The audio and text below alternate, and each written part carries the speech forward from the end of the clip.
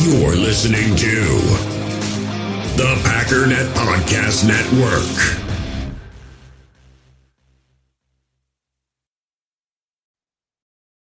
On the fake, Rodgers lets it fly, has Watson, he's got it on his feet and he's in for the touchdown!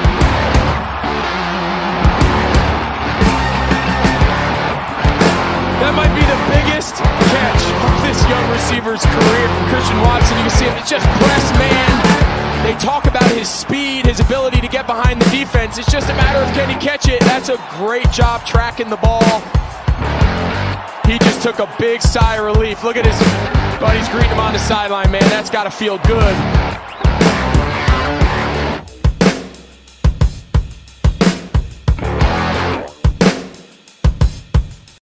What's up, guys? Welcome into Packers Total Access. My name is Clayton. You can check us out on Packernet.com. You can find me on Twitter at Packers_access. If you'd like to email the show, you can send a message to PackersTotalAccess@gmail.com. And I'm rolling solo today. First of all, I want to say thank you to Rob Westerman and Matt Ramage for coming on the show. We've gotten great feedback. People absolutely love that little, get together that we had. If you haven't got a chance to check it out, you can see it on my YouTube page where we kind of video cast everything and just had a quote unquote face-to-face conversation, obviously over Zoom format, whatever you want to call it, conference call format, or video conference, I should say.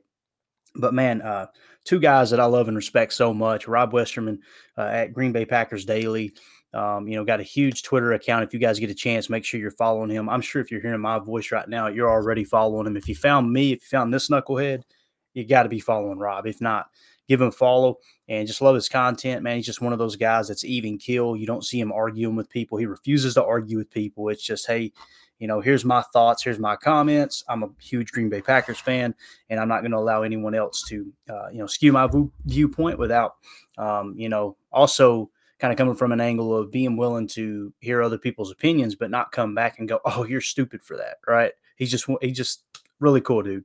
And, of course, Matt Ramage, man, that dude is just so freaking funny. Ryan turned me onto his podcast and his video content and everything a long time ago. So if you guys aren't following him at Matt Ramage, make sure you go follow him. And again, you should already be following him. You probably listen to way more of his content than you have mine. So with that being said, just want to thank those guys. Now today we're flying solo, and I didn't plan to go in this direction, but I got an email from a listener and it kind of steered it in this direction. So we're going to go into the quarterback room today. All right. Now, what does that mean? We're going to talk a little bit about Aaron Rodgers and the starting QB, right? We're also going to talk about the financial aspect of quarterbacks in the league.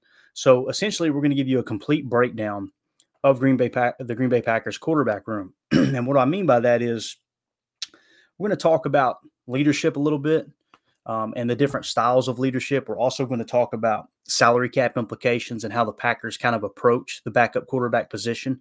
I was sitting there when I went into the episode and started doing research. I'm thinking, have they always done it like this, or has it been, have they ever brought in a expensive veteran quarterback to back up, that type of thing? We're going to come out with a blueprint, and I'm going to answer the emailer's question on how I would handle the backup quarterback position.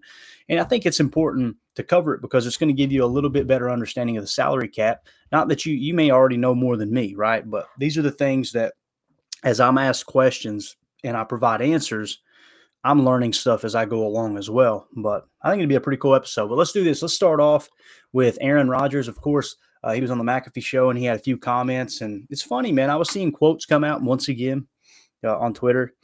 And people, I don't understand why people just quote it and don't play the actual soundbite. I never understand. I don't know if they don't have time to. I don't know if they're afraid that Pat's going to get mad because some of them are in the media and they've liked to bash Pat in the past.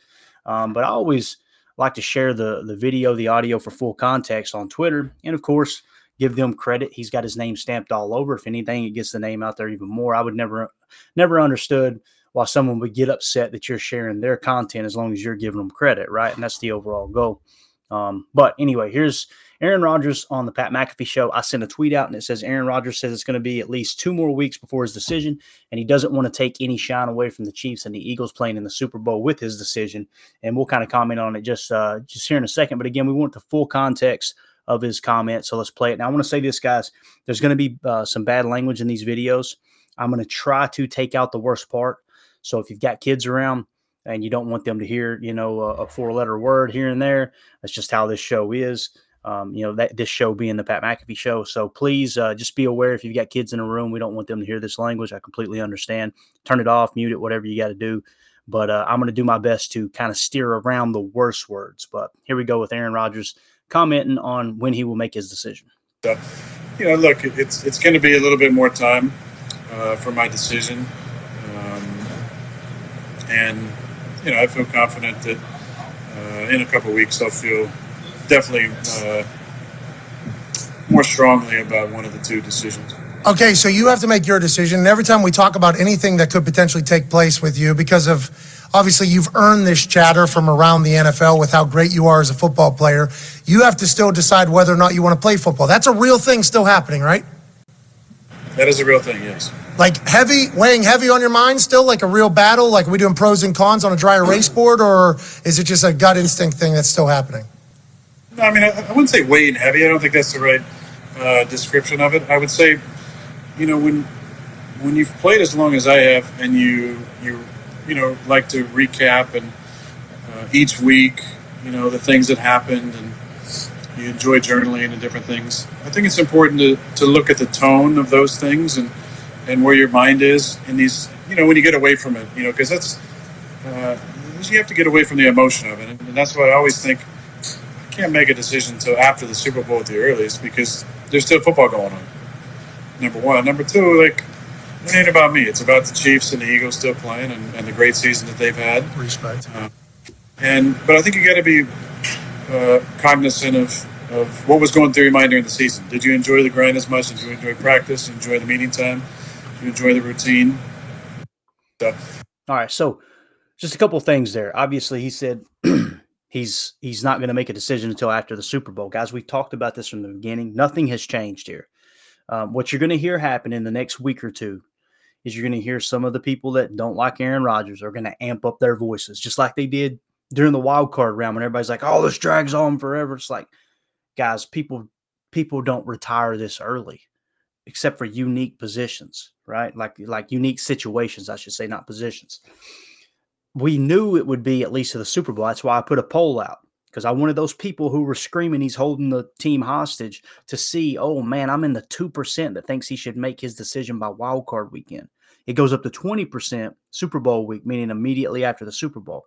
And then it goes up to like 75% before free agency starts, meaning right up to the edge of free agency.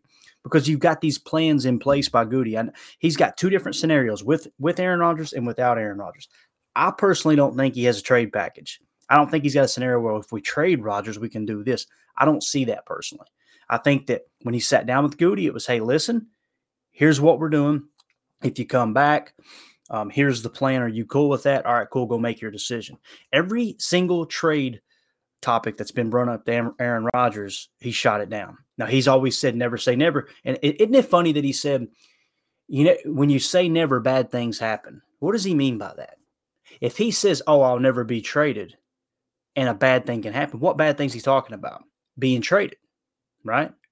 Okay, he looks at being traded as a bad thing. How is this so hard to follow? And again, I'm not going to say it's not going to happen. I don't have a crystal ball, right? Just like I'm not going to sit here and say, I know that Jordan Love is the next great quarterback. Just like I'm not going to sit here and say, I know Jordan Love is a bust, right? And Rob, and Matt, we all had a great conversation about that live the other day. And really, the whole goal of getting them on the show, I did not ask their opinions offline. I literally wanted to get their opinions in real time, because that's how you get the truth. That's how you get how someone really feels. They don't listen to my podcast, guys. They got way more going on. They got way more followers, way more listeners on their platforms. They're not listening to Packers Total Access. So they're not sitting there going, I know Clayton feels this way. Let me get his opinion. No. So I wanted to get their honest opinion. And they came away the same way. Like, man, I don't know. How am I going to know if a player is – that's what cracks me up about some of the people that try to make these front office moves from their couch, as if they understand player evaluation better than the people in the building. Guys, when I say people in the building, I'm not just talking about 1265 Lombardi. I'm talking about the 32nd team in the National Football League. The worst organization in the National Football League. I don't care who you think that is. If you feel like, oh, this one's definitely the worst one, that franchise there knows more about player evaluation than Clayton Bailey. All right. And if someone else wants to have their opinion way up here and pretend like they understand more than the people that are getting paid millions of dollars, collectively in a front office on how to evaluate talent, then hey, man, more power to them. But you're not going to get that on the show. I'm sorry. I'm not going to allow ego to get that big. Right. So I'll give my opinion, but I'm never going to be like, oh, they're stupid for that move. Right. It's just silly. So with that being said, nothing's changed, right? Nothing has ever changed. The plan was to make a decision after the Super Bowl. I love what he said. He wants to respect those teams. Hey, look, they're getting ready to play in the Super Bowl. If I announce my retirement now, it takes shine away from everybody getting ready for the Super Bowl. Let's let this play out. Now, what's funny is there were some people online that said, oh, this was a shot at Tom Brady. Guys, you got to learn how to think. Like, not you listen to my voice, but those people. If you had two brain cells to rub together, then you would have done the research to see he made these comments before Tom Brady released his retirement video on Instagram. So he made this comment before Tom Brady announced his decision. This wasn't a shot at – how could it be a shot at Tom Brady? I know Aaron Rodgers has some very different viewpoints on life than me and other people, right? But I don't think he has a time machine, right? I don't think Doc Brown's showing up with the flux capacitor so he could go 2 days in advance and see that Tom Brady said that, then come back and make a snide comment about, Tom Brady to make him look bad and say, oh, I'm not going to make my announcement before. I'm sorry, man. It's just, yeah. I don't think he's got the proper gigawatts to do that time travel, if that makes sense. So just wanted to point that out. Now let's move on to the other big hot topic, right? He addressed the Romeo Doubs comments, which is still hilarious to me. Romeo Doubs looked like a deer caught in headlights with that question. He answered it, right? He hadn't hung out with Aaron outside of the facility, right? And I keep hearing the reporter's voice, the podcast or the newscast, whoever she was. I keep hearing her voice go, "You've never?" Like trying to prod him, trying to get him to say, "Oh, no, I haven't. But anyway, here's Aaron's response to that. And I'm going to try to navigate around this language, so just be ready, okay? Listen, I'm 100% attendance on every team party. I don't know that every person can say that on the squad, so that's a chance to hang out with me in those venues. I'm damn near 100% every single line dinner. We do some dinners on the road. So I feel like I spend a lot of time with my teammates, and I love that time. Now, there's obviously ones you're closer with than others, Dave and Randall are two of my closest friends on the team. I spend a lot of time with them. Bobby and Alan, spend a good amount of time with them as well. Two of my closest buddies on the team. Mason Crosby, go over to his house. But what those guys have in common, especially, Mace and Dave and Randall, is they're in their 30s. Like, the things that I'm thinking about and doing and spending my time doing are a little probably different than a 21 and 22-year-old. After the day is done, I'm not going home and playing video games, all night and on Twitch and all these different things that young kids do, which is awesome. I mean, I have no problem with that. Hey, you spend your time wherever you want to spend it, but I'm just not maybe having the same interest. So I love Romes. I mean, I enjoy playing with Romes. I enjoy their conversation in the room. I enjoy seeing his personality come out. But there's two types of leaders, and there's leaders that want to be liked first and foremost and respected second. And there's leaders that want to be respected first and foremost and liked second. And I think one type of leadership makes you make decisions that are based solely in never wanting to be the bad guy. And I've just never really resonated with that type of leadership. Obviously, we all, on a human level, want to be appreciated and liked. But from a leadership standpoint in the locker room, I want to be respected. I want the guys to respect my work, to respect how I hold myself accountable and hold them accountable. And to me, that's how you model like leadership that actually sticks and lasts in this league. And I think there's been a couple people over the years that haven't been able to handle that very well. And maybe we've had bad experiences on the way out, and that's fine. That's their experience. Life is about perspective, and truth is actually wrapped up in that perspective, because our truth is going to be related to how we view the world. There's three sides to every story, though. There's yours, there's mine, and there's the truth. So we got to remember that whenever we're thinking about basically any type of story, that our perspective directly impacts the way that we view the world and the way that we feel about what is truly going on in situations. That to be said, I love my teammates and love spending time with them. And I don't give a shit about any of the other comments outside of that. It's honestly, I wouldn't hear it if it wasn't for Tom Fanning sending me, some random text about what's going on. Love Tom for it, but I'm enjoying my life right now. Yeah, he has to be the bearer of the interesting news that is circulating around your life. That is not a good position. Shout out to Tom for being the guy that has to do that. Romeo had no idea what was going to come from that. Remember, very young guy, very different than your old ass at 39. Me and Vinatieri, I think people have seen me and Vinny are tight as hell. I think whenever I was a rookie, I got in the league, he was like 36 or 37 years old. He looked bad. All right, so I love that when he said, Romeo Doubs there at the end, Pat said, Doubs obviously didn't know what was going on there, didn't know what was coming. AJ shook his head no, put his head down and smiled like, nope, he sure didn't. That's what I love about this show, because they take into consideration the player's side of how everything unfolds in the NFL. You understand at the end of a game, what do they make you do? They drag them straight into the locker room. They say, you got 10 minutes, cool down period. 10 minutes to cool down? Are you serious?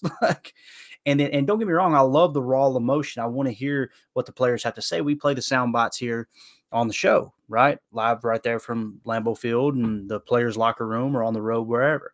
But they understand that the media is trying to grab sound bites. They're trying to grab these emotional bits so they can put it out there and get clicks and get views and all that stuff. And that's great. I'm glad it's available there for us to watch. But I love a show that's geared towards the players, because we've got plenty of the other side. And I think both are really, really important. But until now, we haven't ever had that other side of the aisle there to be able to hear, all right, how do the players actually feel about this? It's, okay, here's the storyline we want to run with. Here's the 3 articles we wrote last month. Let's make sure the soundbite that we specifically cherry pick out of this interview goes hand in hand with our narrative, right? Not that they're trying to be evil, but they're painting a storyline themselves. I would much rather hear every word that comes out of their mouth. And that's the value that you get from a show like this, from a show like Von Miller's, from a show like the Kelsey brothers. This isn't just about Aaron Rodgers. People will hear this go, oh, he just, I won't use the language they use, man. You guys would not believe the hate DMs I get on Twitter, because I show this perspective and say, hey, look, here's exactly what he said. And it drives them absolutely insane, because it doesn't fall into that media's narrative. And I'm giving a different side that if you go to that same person, search their Twitter page for Aaron Rodgers, you'll find every nasty thing they've ever said about Aaron Rodgers, unless they go delete it. And you'll see a lot of those getting deleted if he does come back. And you'll see a ton of them get deleted if he does come back and play well, right? It's funny how that works. But they don't want it to be exposed that they hate this guy. And again, I always say, I have people ask me, why do they hate him so much? I don't understand, man. I'm with you, and they're on my side. I understand exactly why do they hate him so much. My answer is always the same. I need you to search November 21st, November the 3rd, 2021. Go search that. It's either the 3rd or the 8th. And you'll see exactly why. And I always challenge people, the people that are hating on him. This is what I love about Twitter, because everything's documented in there, unless, of course, the tweet gets deleted, which they got a lot of work to do back then. There was someone the other day. It was a young lady who was bashing Aaron Rodgers, always bashing Aaron Rodgers. Let's do a check on her. Twitter page, searched her Twitter profile, searched Aaron Rodgers, scroll back, guys, negative. You get to November of 2021, and it's poof, positive. God, I'm going to cry the day that 12 walks away from the game. Oh, yeah, like Aaron Rodgers couldn't make that throw. You're crazy. Pat Mahomes isn't as good as Aaron Rodgers. All these, and it was just on and on and on. I was like, this is too easy. It's too easy to figure out why you hate this guy, right? So anyway, and everybody has the right to their opinion. But again, just wanted to play the full context of the interview. What did he say? He's 100% attendance to all team activities, right? Meaning when they throw together a team day and they go bowling or paintballing, he's there. He goes out to dinner with the team. He goes out to dinner with the old line. There's other dinners they put together. He's always going over to Mason's house. He's, when he said he went over to Mason's house, I love the fact that Mason Crosby's kids, AJ Hawk's kids, he hasn't played with AJ Hawk in forever. AJ Hawk's kids, everybody's children, Randall Cobb's kids. He's the godfather of one of Randall Cobb's kids, right? All of them refer to him as Uncle Aaron, but he's a bad teammate. And he doesn't hang out with his teammates.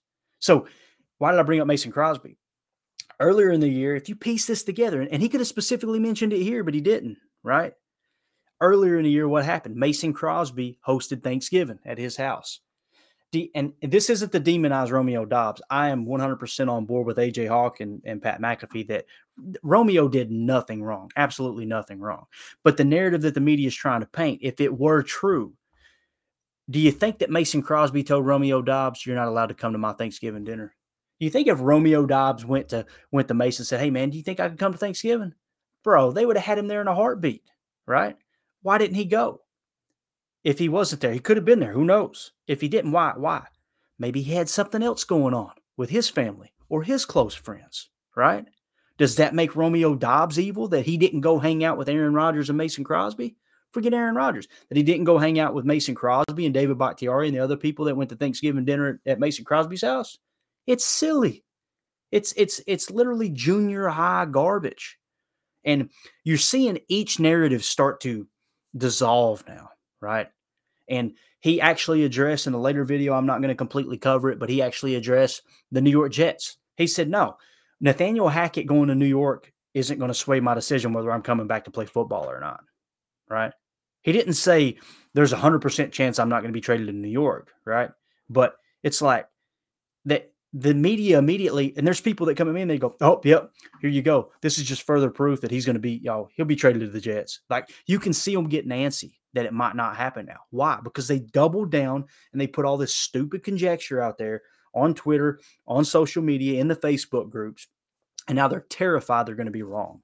It's okay to be wrong. I would rather be wrong with no ego than pretend or convince myself that I'm constantly right. But he said a lot of stuff there. Brett Favre at the end of his career in Green Bay, he didn't go to any kind of team functions. They said he was so hard to find. Why? He had 2 kids he was raising, right? He was married with 2 kids, much different than a young Aaron Rodgers who was hosting Bible study at his house with his teammates. You can see Charles Woodson said the same thing. I never hung out with 12. Of course, I was the old guy in the room, and he laughed about it. He was in Aaron Rodgers' position. He wasn't trying to hang out with Aaron Rodgers or any of the other young players. Come on. Put it all. It just cracks me up. So anyway, he said something. Leaders that want to be liked. There's 2 different types of leaders. Leaders that want to be liked and leaders that want to be respected. I cannot tell you how true that is. There's so many different quotes. A wise man's not heard in his own land. All these different things that come to mind from leadership books that I've read. And there's a multitude of different ways I could talk about that one comment. There's leaders that want to be liked and leaders that want to be respected. I'm not going to waste a whole lot of time on it. I'm just going to point out that is 100% true. He went on in another video. I'm not going to, waste any more time playing another video. Want to get through the show on time here. But he talked about Rich Bisaccia's leadership, and he said that's a guy that leads demanding respect. And he said, and it's so important because if you go in and you lead with, I want you to respect me before you love me, then when it comes time to love a player, when it comes time to love a person, when it comes time to show someone you care, nobody cares what you know until they know that you care, right? But they've got to know that you understand 100% where you're trying to go before they're going to follow you, right? Or else you're leading them into the wilderness, like one book talks about, right? So perspective is reality. That's one thing. He said there's 3 different types of truth, right? There's my truth, your truth, or my viewpoint, your viewpoint, and then there's the truth, right? There's 3 sides to every story. That's what it was. My side, your side, and then there's the truth. What does that mean? Everybody's perspective is skewed in different directions, right? Perspective is reality. I had a guy that I did some business projects with, and he did some promotion out in the public, right? And he was trying to promote this project he was putting together. And I won't go into all the details, but essentially he did something I would never do. And I heard a complaint on it because it was legal, but I view it as soliciting. You're kind of imposing your product, you're imposing your business, you're imposing your project onto people in public when they're trying to accomplish something else, right? And got horrible feedback from it. And I told him, he said, man, we didn't do anything wrong. Clayton, we didn't do a thing wrong, man. We just did this. That's not true. I said, listen, bro, you might think that, right? That's your perspective. But they've got a perspective as well, right? There's your side, there's their side, and then there's the truth. You both can be correct or wrong and not come to the same conclusion, right? Their perspective, their perspective, right? Like, that's their reality. Their perspective is their reality. Period. Case closed. It doesn't matter what you think. It doesn't matter how you feel like they should feel. It's a free country, man. At least right now, it's still a free country. We'll see how that goes. But anyway, he said, I love my teammates and I love spending time with them. And I don't give a turd about anything else. I'm going to say turd instead of the word he used. All right. I love my teammates. I love spending time with them. And I don't care what anybody else thinks outside of this building. Absolutely love it. Now, why do I do that? Immediately, it triggered something in my mind. One thing about being old, man, it sucks getting old. Other than obviously going downhill visually. And I'm in the process of that right now. Man, I look back at pictures from 5 years ago and I'm like, boy, Clayton, you're an old fart now, dude. You're getting up there. But as you get older, I've seen a ton of NFL film stuff. I am a huge NFL films fan. And immediately, in my mind, I've got this bank of all this information and videos and audios I've listened to over the years. I've been watching football. I didn't really become a huge football fan until right around the mid-90s, right around 94, 95 in that area. But I was watching football as early as the late 80s, early 90s, as long as I can remember. I was probably 6, 7 years old, right? And you got all this stuff that goes in from NFL films especially. One of the things that immediately made me think of was Troy Aikman. And I'm going to play a soundbite from his Football Life. And I want you to understand the parallel here. We're going to go ahead and hit this. I want you to think of everything that's happening to Aaron Rodgers right now, the way he responds on the field that people get so freaking angry about. And let me ask yourself, why haven't I heard anybody complain about Troy Aikman doing the same thing? Why haven't I heard about them complain about Tom Brady doing it? The answer is people did complain, but you're just focused on your one team, just like you think no other quarterback in the history of the league has ever thrown a temper tantrum on the field. But because you hate Aaron Rodgers, not you, but them, because they hate Aaron Rodgers, now all of a sudden Aaron Rodgers is at the focal point. He's the only one to ever do this. He's horrible, horrible teammate, blah, blah, blah, blah, despite the fact that all of his teammates defend him on the roster right now, with the exception of a few that used to be on the roster that Aaron pointed out in that interview. Hey, some people don't take a liking to that. I've seen it firsthand in business, guys. That's why when I see somebody throw a tantrum like that, it's like, hey, people react differently. What it tells me is he cares. And I can work with someone who cares on a business project. What I can't do, I can't work with someone who doesn't give a crap, keeps their emotions completely in check, and you don't know whether they're hot or cold. The book I read says if you're, I'd rather you be hot or cold. If you're lukewarm, I'm going to spit you out. Like I'm done with you. Right. People don't follow that. People don't follow just the okay, whatever, the whole quote. What was it? I probably screw it up. I'm sure I screw up quotes like George Bush, man. I'm horrible at this, but I'm trying to think of what it was. Gosh, I'm trying to think here. The friend of everyone is a friend to no one, I believe. A friend to everyone is a friend to no one. Meaning, if you don't have any critics, then you don't stand for a damn thing. I'm sorry. That's just the way it is in my eyes. But let's play this. I want y'all to hear this with Troy Aikman. It was very difficult then to always be the bad guy. Pack! You got packed. 136 pack.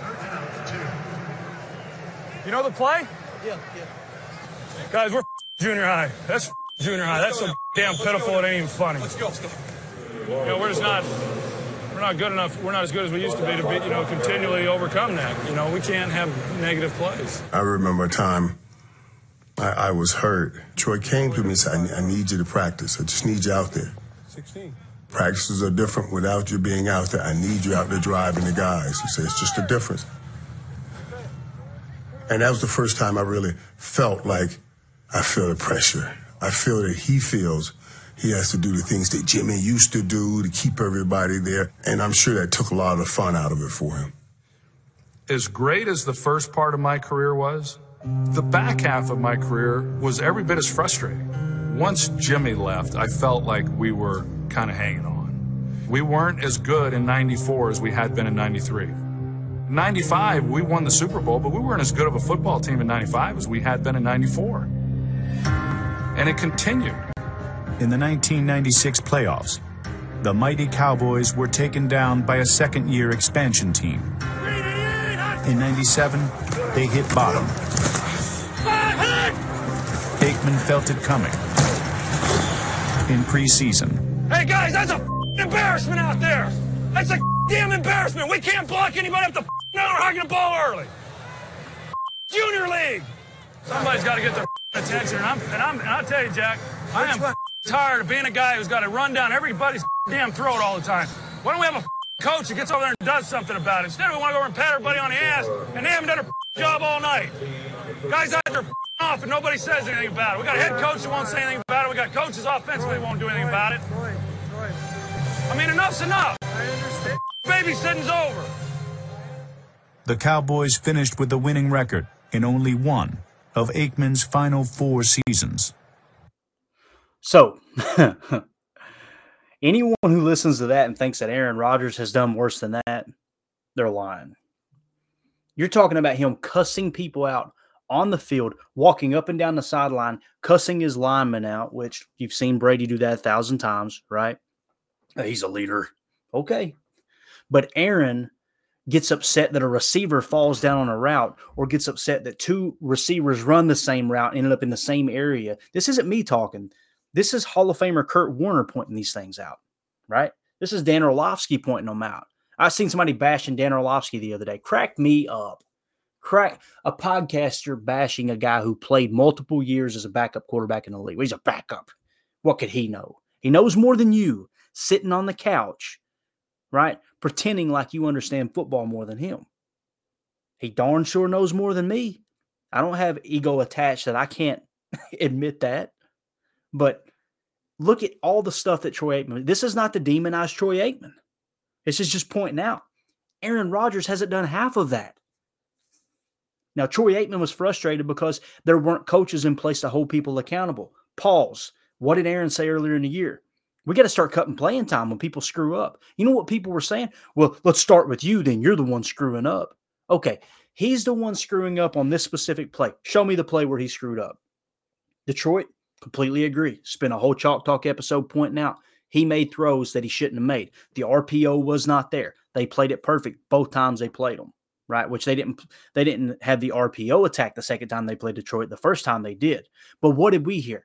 It's like Detroit knows every single play we're going to run. That's a little frustrating, don't you think? But again, the Detroit game, that was on Aaron. But some of the before the Detroit game, and people were going, well, you need to hold yourself accountable. He is. He said all year long he screwed stuff up, right? But when he's frustrated on the field because people are running the wrong routes, the wrong checks, seen it happen to Tom Brady in the playoff game. I posted on Twitter and it blew up. It was hilarious. It was just like, oh, you know, I put Packers fans watching Tom Brady throw an interception because his receiver didn't get the check at the line of scrimmage. Didn't get the check, wasn't in the right spot. Tom throws it right to a defender, right? And I had the, you know, obviously the gif of Leo DiCaprio snapping his finger and pointing at the screen like, oh, I've seen that. Yeah, it happens, right? So they're going, no, that's on Aaron.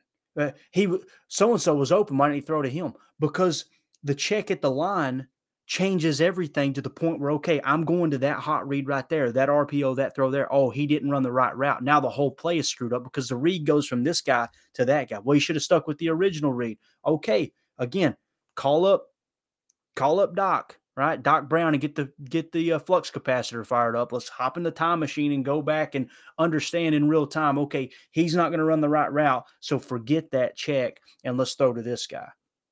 Well, why didn't Matt LaFleur hold him accountable? I wonder why, guys. That's what cracks me up. So Gutekunst says it's not Aaron's fault, right? He points out he's a 4-time MVP and they knew there was going to be growing pains. Matt LaFleur doesn't think it's Aaron Rodgers' fault, right? Orlovsky doesn't think it's Aaron Rodgers' fault, okay? Kurt Warner, first ballot Hall of Fame Super Bowl winning quarterback, doesn't think, I think he's an MVP too, if I remember correctly, might have won multiple MVPs. He watches the film and doesn't think it's Aaron Rodgers' fault. Mike Wall watches the film, former offensive lineman. He didn't think it was Aaron Rodgers' fault. In the hobby, it's not easy being a fan of ripping packs or repacks. We get all hyped up thinking we're going to get some high-value Jordan Love card, but with zero transparency on available cards and hit rates, it's all just a shot in the dark. Until now. Introducing Slab Packs from ArenaClub.com, the only repack that provides real value, a complete view on all possible cards, and clear hit rates for each one. Now when I buy Slab Packs on Arena Club, it finally feels like I know what I'm getting. And honestly, the best thing for me and my son is the fact that we're kind of novices into this. When I walk into a card shop with my son, and a card says it costs $40, kind of just taking his word for it that that's a good value. So I appreciate the transparency on grading, as well as just getting excited about seeing what you could potentially get. Right now, you can get 10% off your first purchase by going to arenaclub.com/packdaddy. Wow, that's crazy offer. 10% off a $400 slab pack. That's $40 right there. Anyways, that's arenaclub.com/packdaddy for 10% off your first purchase. Maybe it wasn't Aaron Rodgers' fault. Now, you take into consideration the broken thumb too? Absolutely. After the Detroit game, like I said, Aaron came out and said, I played a horrible game. He took full responsibility for that. But you can't, everybody wants to encompass everything into this one solid answer, and that's the guy who's at fault. Jerry Gray just went to the Atlanta Falcons, right? All year long, everybody bashed Joe Barry. And when I would watch the tape, I seen DBs blowing coverages. I didn't see a thing go, nah, man, that was just a good route combo called against that specific defense. The thing about the Fangio defense, with his cover 6, his cover 5, the spinner looks, all these things he does, and I'm not going to get into X's and O's talks, I don't want to bore you with it. All the things he does, there is an answer for everything within that defense that an offense can attack it if, big if, the players read the play correctly and end up in the right spot. When Jair Alexander jumps an underneath route when he's supposed to have deep responsibilities, then that's on Jair Alexander. That's not on the scheme. Now, if you're saying the scheme is too complex, okay, touche. Let's move on to a different scheme. There's going to be a rebuilding process in that, and you got to reload and all those things. Jerry Gray's contract ran up, and he left. And immediately, what did people do? Immediately, they went straight and said, oh, that says a lot, doesn't it? He don't even want to coach for Joe Barry. He just let the contract expire and went somewhere else. Is it Joe Barry? Or I'd love to see the timeline of when Jerry Gray was hired and when Joe Barry was hired. But anyway, was it that? Or could it be the players aren't listening? Well, time out, pause. What do you mean by that, Clayton? Do you have evidence of that? Oh, I don't know. The evidence of the Miami game where the reports came out, not from me, not from the media, not from the coaches, but from Rasul Douglas, that Coach Gray came in the locker room and screamed the entire time at halftime and chewed them out. And then they went out in the second half, and what happened? Bang, had one of the best second half performances of the year. Why was he screaming? Was he screaming at them going, this scheme is completely screwed up and you guys have got to fix it? No, he was screaming at them because they were blowing coverages. They weren't doing their jobs. I think Jerry Gray let his contract expire because there's a ton of money tied up in players on that team that are not playing within the scheme. That's my personal opinion. If you disagree with it, that's cool. Do your own pod, put your opinion out there. I'd love to hear it, right? Email me and let me know that, hey, I seen this on film where I think you're wrong. Because when I watch the tape, I don't see a bad scheme. I see players not doing their responsibility. Well, he's lost the locker room, and that's on the defensive coordinator. Okay, that's your opinion. It's not mine. You can't have a bunch of rogue guys running around saying, well, we don't like him, we're not going to run his defense. You know what I'd do? Sit your butt on the pine. Isn't it amazing that Aaron Rodgers supposedly runs his own offense, and this isn't LaFleur's system, right? But then on defense, when players blow a coverage or refuse to run a specific coverage or run their assignment in the coverage, right, whether it's a deep or a mid hook or a flat zone, whatever it might be, well, that's on the defensive coordinator. Guys, come on. Again, Aaron hit on it, though. There's your side, there's my side, and then there's the truth, right? I tend to lead towards the group effort, the Mercedes Lewises, right? The Rasul Douglases. To me, Rasul is a huge centerpiece to this defense because he speaks the truth. He doesn't say, man, no, I isn't it funny how one player, and I won't name him, came out and said, they should let me follow him. Yeah, I don't understand why they won't let me follow Justin Jefferson, that receiver. Right? Okay, so screw the defense, screw the zone defense. Let's switch to man, and I just want to cover him. Me, I. Rasul Douglas comes out and says, we got to play better. That's huge, in my opinion. So Kenny Clark's another one. You won't hear him throwing coaches under the bus. There's nothing wrong with the scheme, although with what happened in Minnesota, I think teams have caught on. Everything's cyclical. This is where Joe Barry and Matt LaFleur are going to earn their freaking paycheck. You have to adjust. Belichick's done it over a multitude of decades. Sean McVay pointed that out at the Super Bowl. The coaches that are willing to adjust and adapt become the best coaches in the history of the game. I don't care what anybody says. Mike McCarthy's at the top of the list. As soon as he gets a ring in Dallas, and I think he may do it, if he gets a ring in Dallas, that dude's a first ballot Hall of Famer, and I'm excited about it because he's a great coach and he's willing to change and evolve. He's willing to make the tough decisions. Well, Aaron hated him. Did he really? Isn't it funny how that report was Aaron's running him out of town? And then Mark Murphy told Aaron, don't be the problem here. Aaron Rodgers, when he talked about he wanted things changed in that building, what he wanted changed is the fact that somebody like Mike McCarthy can bring a Lombardi back to Titletown. He literally handcrafts Aaron Rodgers into the quarterback that he is. And the second things get a little bit, what happens? They call him up immediately following a loss and run him out of Green Bay. And Aaron was totally against that. But Aaron hated McCarthy, and he's the one who wanted McCarthy gone. I'm not saying it was all hunky-go-dory when McCarthy was there between Aaron and McCarthy. But again, there's your side, there's my side, and there's the truth. And the fact that they just cut him loose the way they did midseason was wrong. Sorry. I was against it at the time, and I'm still against it to this day. And I like Matt LaFleur. I think Matt LaFleur can be a great coach. But everything that Aaron highlighted, it does, I'm sorry, forget Aaron even made those comments. Listen what fans said all year long. Listen to what some of the guys said on this podcast right here. Listen to what Jacob said at postgame shows. And he hit the nail on the head. He was so sick and tired of hearing LaFleur go, we just got to play better. We just got to do this. We just got to fix. Rather than, like Troy Aikman said, I'm so sick and tired of having to be the person to run down everybody's throat when something doesn't go wrong. We got coaches that won't say anything. We got a head coach that won't do anything. We got assistant coaches that won't do anything. Babysitting's over, right? So, again, it all comes down collectively. Everybody as a group being unified and going, here's the direction we need to go in, right? And if Aaron's behind the scenes picking apart LaFleur, then I'm completely against that. And LaFleur's got to grab his you-know-what and say, shut up, sit down, I'm the head coach, here's what we're doing. Because Belichick used to do that to Tom Brady. And I think Aaron Rodgers is not against that. I truly do. Now, if you try to pat each other on the rear end and play best friends, then yeah, you've lost them. Because some coaches lead with demanding respect, Rich Bisaccia, and some coaches lead wanting to be loved, Matt LaFleur. And I think Matt LaFleur has time to change that to a certain extent, but he's got to be himself. He's got to be himself.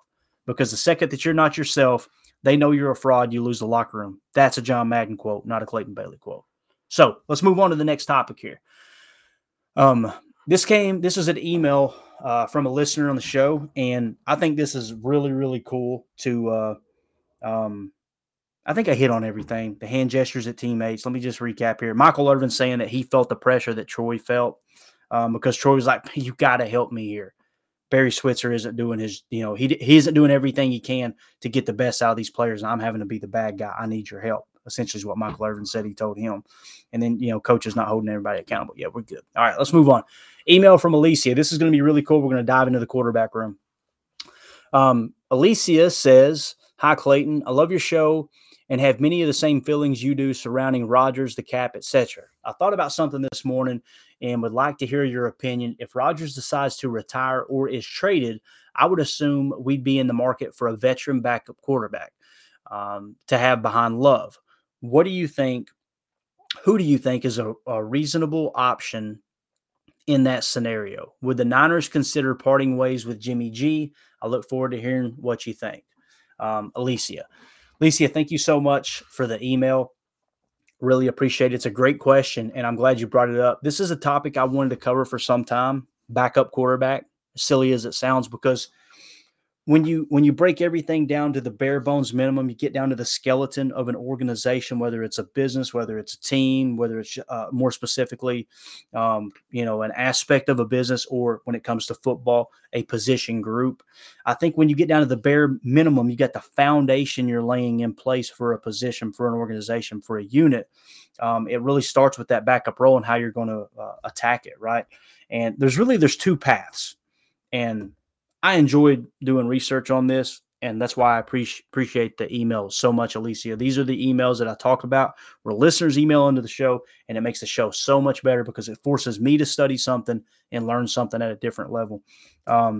Two paths. You can have a serviceable backup, and you can go extremely cheap. What does that mean? You can spend money on a backup and say, okay, if our starting quarterback goes down, the season isn't over. Or you can go crazy, crazy cheap, right? Some would say there is a lot of money that's been wasted on veteran backup quarterbacks over the years. I've seen scenarios where they've come in and bridged the gap. You've seen that in San Francisco this year. When Trey Lance went down, it's not exactly the same. I'm trying not to laugh because it's such a crazy situation. You spend all that draft capital and trade value and everything on getting in a position to draft Trey Lance, and anybody who's got two eyeballs to watch the game can see that Jimmy G is a better quarterback than Trey Lance right now. Not saying that Trey couldn't blossom into a great quarterback, but this is a perfect example of why it was so important for Aaron Rodgers to sit on the bench behind Brett Favre, and he's talked about it over and over and over. He talked about it on the Bill Maher show the other day, whether you like Bill Maher or not, or his content.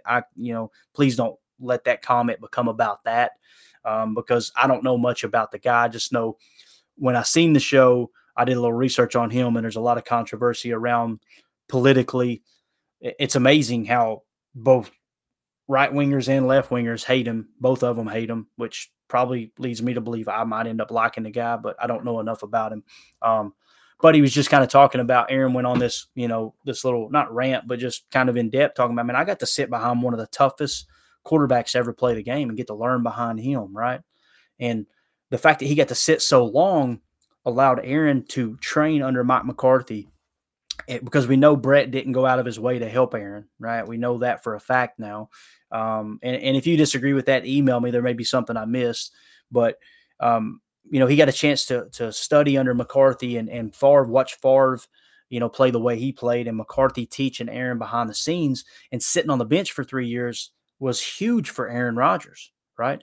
Well, you got Trey Lance. He sat on the bench 1 year, then he comes in, and he was a disaster. It was a nightmare, right? Now, Jimmy G comes in and plays solid for the Niners. He goes down, and then, of course, you got Brock Purdy come in. Brock Purdy did not play great, guys. If you remove the win-loss record and just look at it statistically, Brock Purdy was not a very accurate quarterback. Like, in the games I watched, I haven't deep dove too much into all the statistics, but the games I've seen, he left a lot of plays on the field with his inaccuracy, right? And there's probably the reason that he fell to the 7th round, to the very last pick of the draft. With that being said, his teammates loved him. He showed a lot of moxie. He could scramble around and create enough space. He reminded me of an extremely young, raw Tony Romo, and I thought Tony Romo was a great quarterback. But nonetheless, you can kind of see these two different paths: serviceable backup or extremely cheap. Let's look at the top free agent market real quick, okay? And we're going to kind of address this.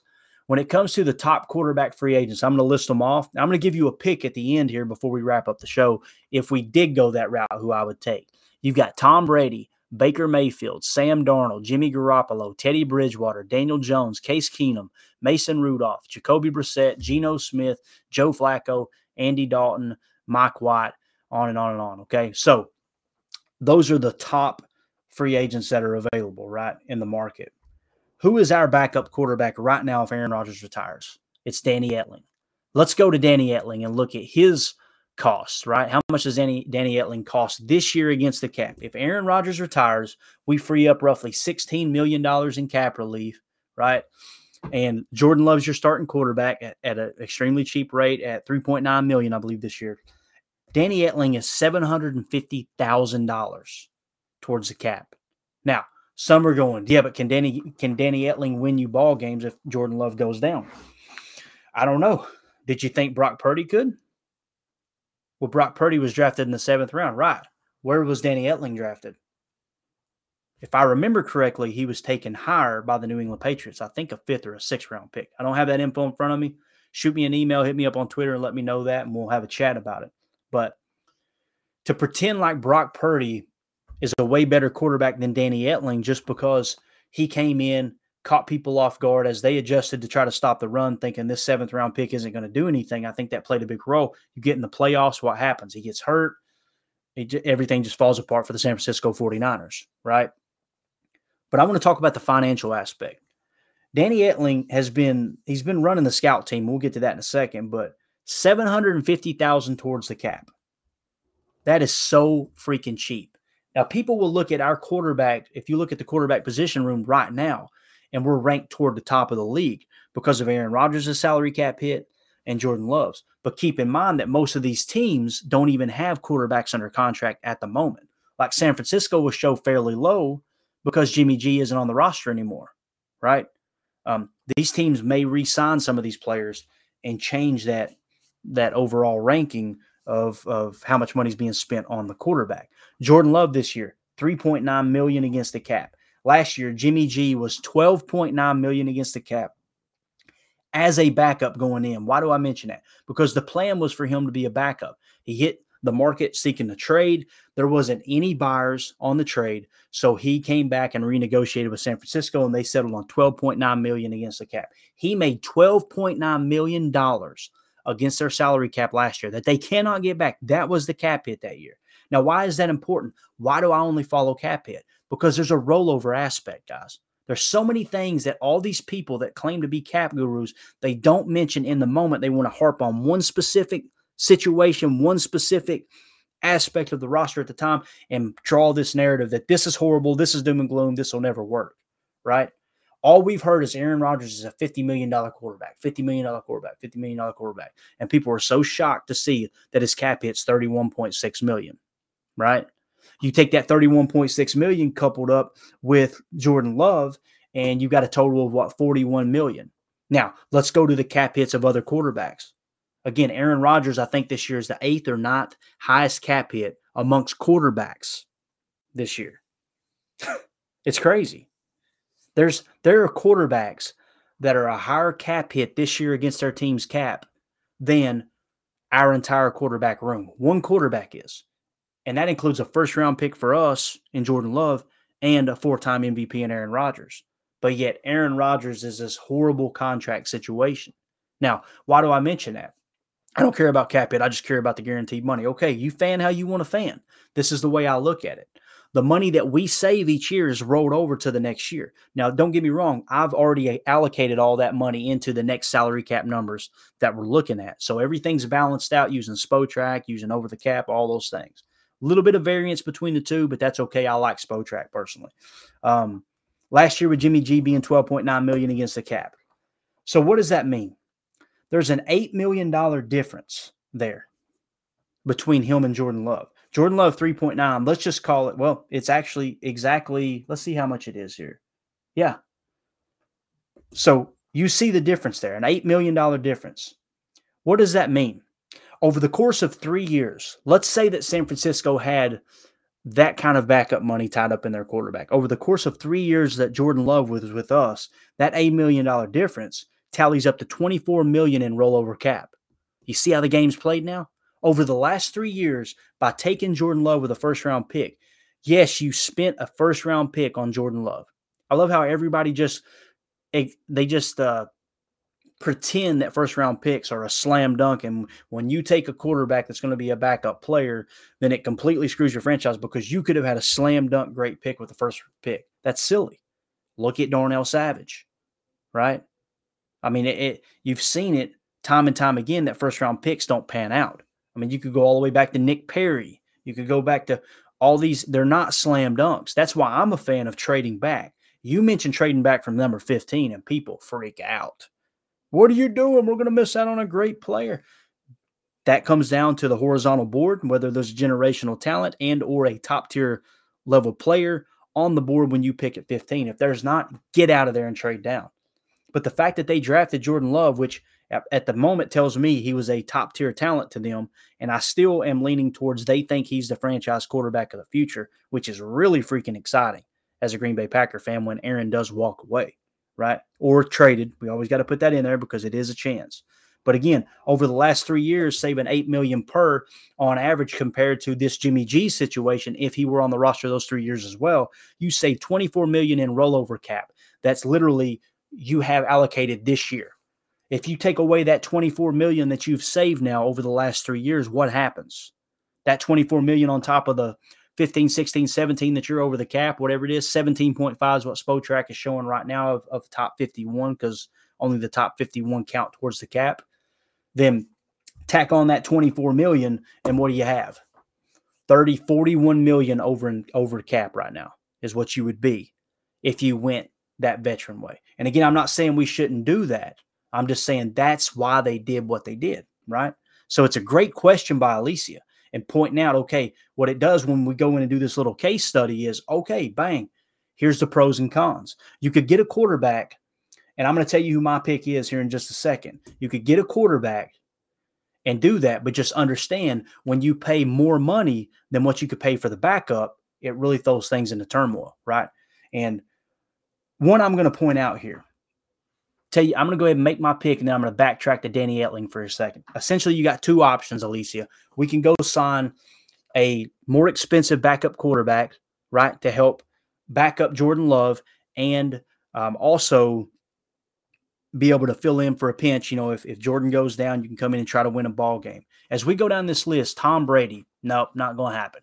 Baker Mayfield, he was with the Rams last year. It was the first year he was in Shanahan's system, right? I'm sorry, not Shanahan's, but McVay's system. The system would match, right? His 2022 annual average was $8.1 million. You got Sam Darnold in Carolina, right? 7.5 was his money last year. Jimmy Garoppolo in 2023, it's saying is $7 million. I don't know if that's the cap hit if they push years out. I'm not sure how that's structured. We'll talk about his market value. Actually, I'll click on his market value right now and kind of give you an idea of what that is. I think it came to $38 million. Yeah, was Jimmy G's market value right now, which I just think is silly. Teddy Bridgewater from Miami at 6.5 annually. And then Daniel Jones at 6.4 million, Case Keenum at 6 million. If you look at all of these, which one would already know the terminology within the system, right? Baker Mayfield had 1 year under his belt in LA, right? And then, of course, you've got Jimmy G, who's going to be way outpriced. You're not going to go for him. Teddy Bridgewater in Miami is the one that comes to mind for me. He's 30 years old. So if you were going to sign a veteran quarterback, that would be the one I would go for. It's showing his annual average value at $6.5 million, okay? So let's take that $6.5 million and say we do sign Teddy. Danny Etling next year is $750K against the cap. Now, timeout. Let's look at the pros and cons between Teddy Bridgewater and Danny Etling. First of all, what's the backup's number one goal? The backup's number one goal is you're basically the personal assistant to the starting quarterback. A lot of people don't know that.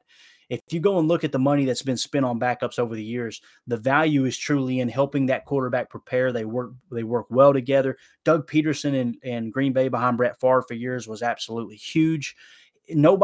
Everybody knew if Doug Peterson got thrown into the game, we probably wasn't going to win the game. He didn't have the arm strength. He didn't have the accuracy. He wasn't going to come in and win ball games for you as a starting quarterback. But he was there to help aid and Brett being prepared for games coming up. When Aaron came in, one of the things that Aaron did, and I think it's very, very unique, he said that every week he would put together a scouting report for the team that were going to play, the defense that were going to play, and he would give it to Brett. He said, I don't know, Brett may have thrown it in the trash, and he laughed about it, but I did that out of preparation, and he may have used it and got some help for it. Not all quarterbacks do that. They put together a scouting report, but they are there to help bridge the gap. Hey, go look at this specific defensive front for me and see what they do. Okay, got it. They'll watch the tape. They'll come back and go, okay, here to the starting quarterback. The backup will be like, all right, when they're in this front, they're running this defense most of the time. When they show blitz here, sometimes they fire zone off the backside. So watch for that D lineman to drop here.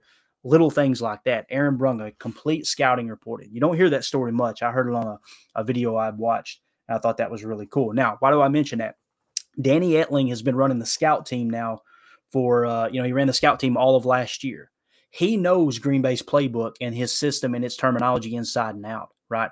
He's also a mobile quarterback, so you get a little bit of that aspect to him. There's some positives to it. He's an extremely smart football player. That's why Belichick drafted him or signed. I can't remember if he was an undrafted free agent or if he was actually drafted. If you guys know that, hit me up on Twitter or in an email. But Danny Etling already knows the system. He already knows the scheme. Here's another thing. He and Jordan Love have been running that scout team, right? Jordan Love probably had the first team reps with the scout team, but Danny Etling being on the practice squad has already been in the building helping Jordan Love prepare. Doesn't that sound like his own Doug Peterson, right? So to me, Danny Etling is more qualified than Teddy Bridgewater. He doesn't have the arm talent of Teddy Bridgewater, I'm sure. Now, Teddy's over 30 years old, which sometimes that don't really matter with quarterbacks. He might not have the accuracy of Teddy Bridgewater. But when you weigh the pros and cons, the fact that he already knows the system, he knows the scheme, Teddy knows the terminology, absolutely, because he comes from Mike McDaniel's Shanahan version of this offense. We're more of the McVay tree, but the terminology is very, very similar, right? They run a lot more 21 personnel. We run a lot more 12 personnel, okay? So that's actually, we didn't run any 21 personnel. We don't have a fullback on the roster. We've just got a true H or tight end that we're kind of looking to play that fullback role, right? But it's very seldom we line up in the eye, the offset eye, the things that they do with orbit motion in San Francisco, in Cincinnati, things like that. We've talked about that on Chalk Talk, but I don't want to get too embedded into that. But the point is, I personally think Danny Etling is the better pick as the backup. At $750K, and let's say you pick up the comparison is Bridgewater if he's my pick of the litter here, right? And he's one of the cheaper ones probably. Let's say it is $6.5 million that he would count towards the cap as a backup quarterback, Teddy Bridgewater, right? Danny Etling being 7.5, let's just round it up to $1 million, right? Let's go $1 million. That's $5.5 million more than Danny Etling. Now, let's do our little project again, right? When we talked about Jordan Love in comparison to Jimmy G being the backup, right? And the money you saved over the course of 3 years. Let's say you got Danny Etling back at a minimum contract, and it'll go up slightly, but not a whole lot more. Let's just do it at $1 million veteran minimum over the next 3 years. If you go a backup role, if you go the backup route like Teddy Bridgewater, then you got $5.5 million. Let's just take it down to $5 million for easy math. Let's say it's just $5 million in savings, having Etling as your backup quarterback as opposed to a Teddy Bridgewater, a Baker Mayfield, a Sam Darnold, somebody like that, right? Then you're going to save $15 million against the cap over the next 3 years. And that $15 million will matter 3 years from now because that money is rolling over every single year. Guys, listen to me. That's why the cap hits matter so much. Because however much you're under on the cap, it rolls to the next year. You're essentially building up that credit. And you got some of these guys that want you to get hung up on quote unquote guaranteed money or cash. Well, he's actually making $56 million. He's actually making $65 million. He's actually making, the numbers went from 99 to 55 to 59, back up to 99. It's amazing because we've said all along, nobody truly knows what Aaron Rodgers' contract is until he retires and you see exactly what happens, how they restructure it, how they re-sign a new deal, how they go into that phase pre-June, post-June, all those things, right? But again, it was cool to dive into this because the answer I come away with, and I am somewhat conservative when it comes to finances. It's amazing. You say conservative, people immediately think politically. That's not what I'm saying. I'm saying I'm very on the safe side. I grew up with little to nothing. as a kid. And I thought, man, when I get out on my own, dude, I'm going to protect my money. I'm going to save my money. I'm going to invest my money. I'm not going to be out the club, carrying around a $8 beer that's warm because I can't afford to buy another one and wasting money and pretending like I'm, being a poser, pretending like I'm better off than I am to kind of fit into the nightclub. No, I was 18 years old. I was at home in the bed by 10 thinking about how can I work a 14-hour shift tomorrow to get more money to throw in the savings. That's my mindset. So I come from a very conservative standpoint in that regard. But when you've got assets that you need to invest in, you've got to be willing to invest in those assets that are going to net you the biggest return. A backup quarterback is not one, right? That's why people, they freak out over the Jordan Love pick, and you would think, oh, that would be a huge investment. I don't see a first-round pick as being a huge investment under this new CBA. The old one, absolutely, because you'd have to negotiate a contract with him, and Jordan Love's contract would probably have been more than people that were taken above him because he's a quarterback and they carry more value. Now all positions are equal to a sense that they hit on a pay scale, and it slowly goes down with each pick, which is absolutely phenomenal for people who manage the salary cap, the front office side of football. Not so great for the football players, which we all know there was a lot of arguing going on back and forth with how that was going to be negotiated as far as the CBA goes. So I'm going the Danny Etling route. If we don't go the Danny Etling route, I would circle Teddy Bridgewater. Now, you might get into a little bit of a bidding war there with Miami. Tua is now officially out of concussion protocol, so it sounds like he's going to continue his career next year. So it's not like they're going to go throw big bucks at Teddy Bridgewater because Tua retired. I'm not saying he couldn't, but as it sits right now, it sounds like he's not going to, right? So with that being said, that would be my pick. Danny Etling over Teddy Bridgewater. If you go the free agent market and Teddy Bridgewater is available, he's the one who fits what I would want in a backup quarterback. But again, you move forward, Danny Etling, man, you're gonna save a ton of money in that backup room. Now, this is what I was talking about, how the Aaron Rodgers contract is not doom and gloom. If he walks away this year, we free up a $16 million in contract, right? Guess what happens? All of a sudden, it's like 15.9 that we would free up. That we know of, guys. That could change, okay? So when you look at the salary cap situation here with the Green Bay Packers, we would almost be even on cap space right now, and we still have $40 million in simple restructures that we can do, $70 million in maximum restructures we could do. So you could very easily free up money and hit the free agent market. Jordan Love steps in as your starting quarterback, right?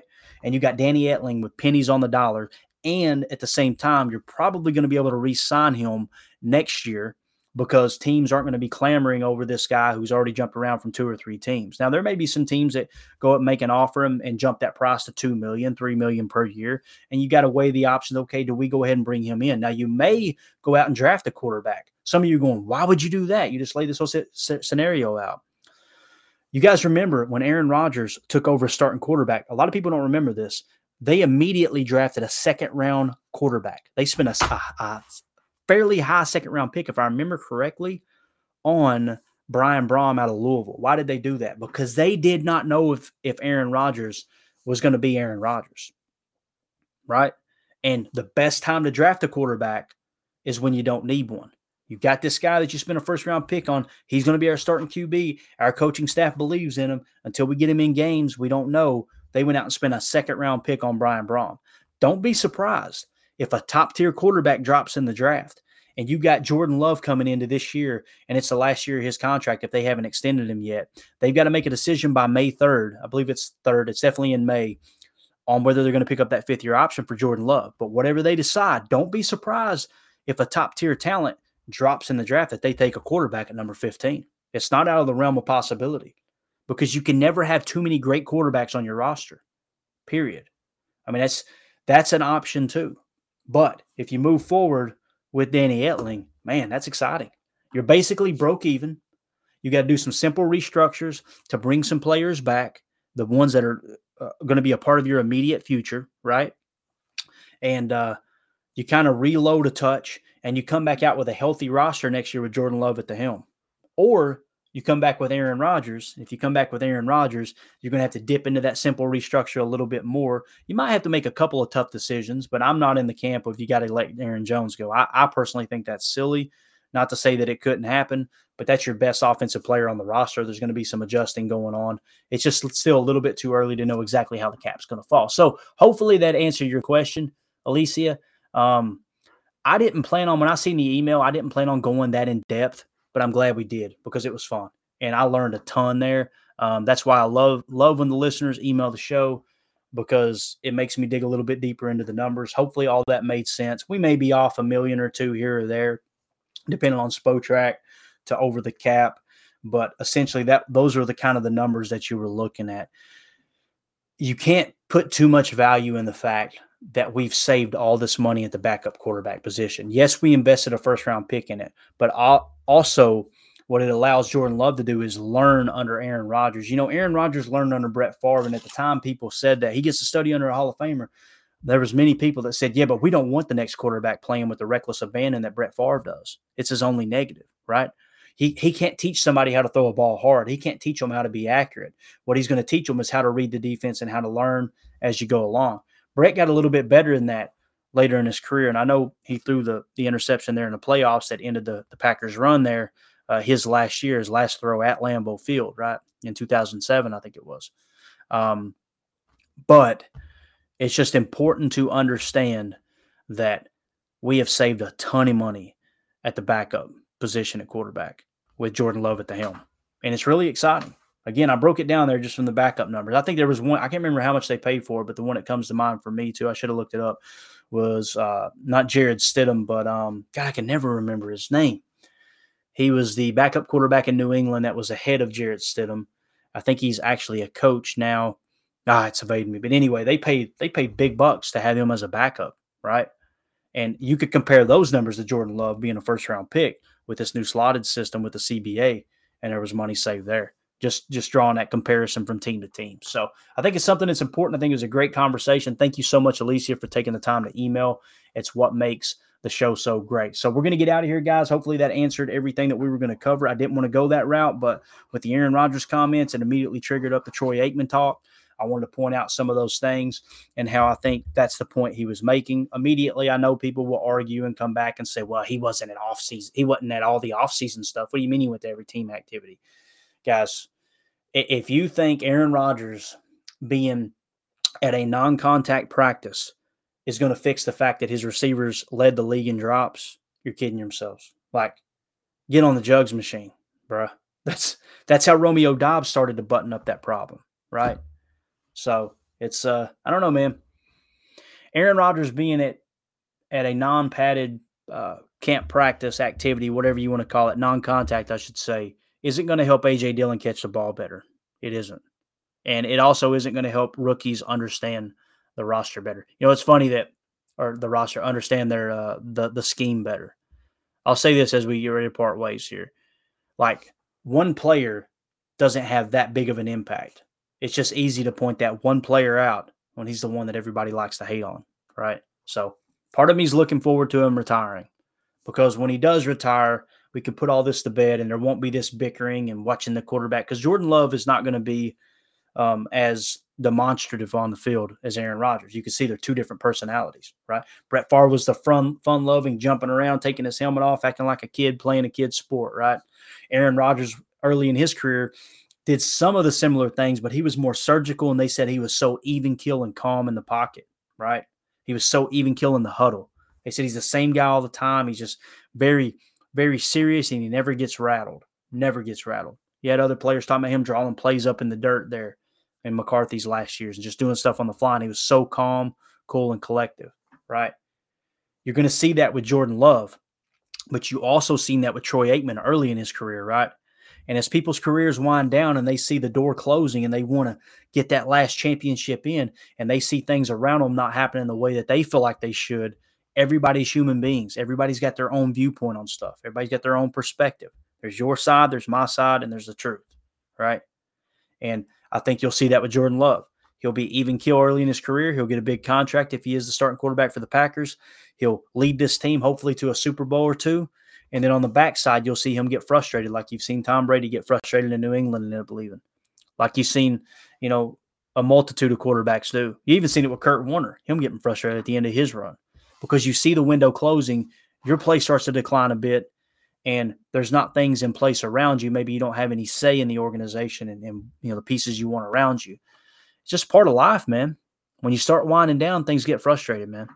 when you start to lose your edge, you see your talent start to go. You see your best friends leave the company and go on to other jobs or retire. You lose loved ones, all those things, right? It's life.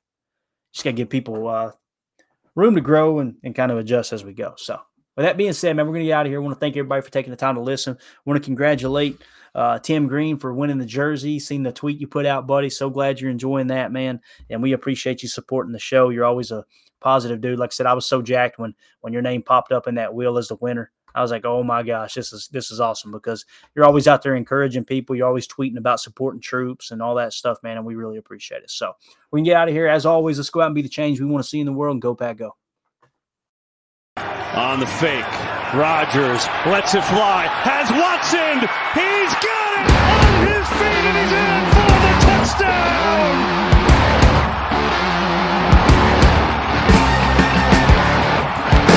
That might be the biggest catch of this young receiver's career. Christian Watson, you can see him, it's just press man. They talk about his speed, his ability to get behind the defense. It's just a matter of can he catch it. That's a great job tracking the ball. He just took a big sigh of relief. Look at his buddies greeting him on the sideline, man. That's got to feel good.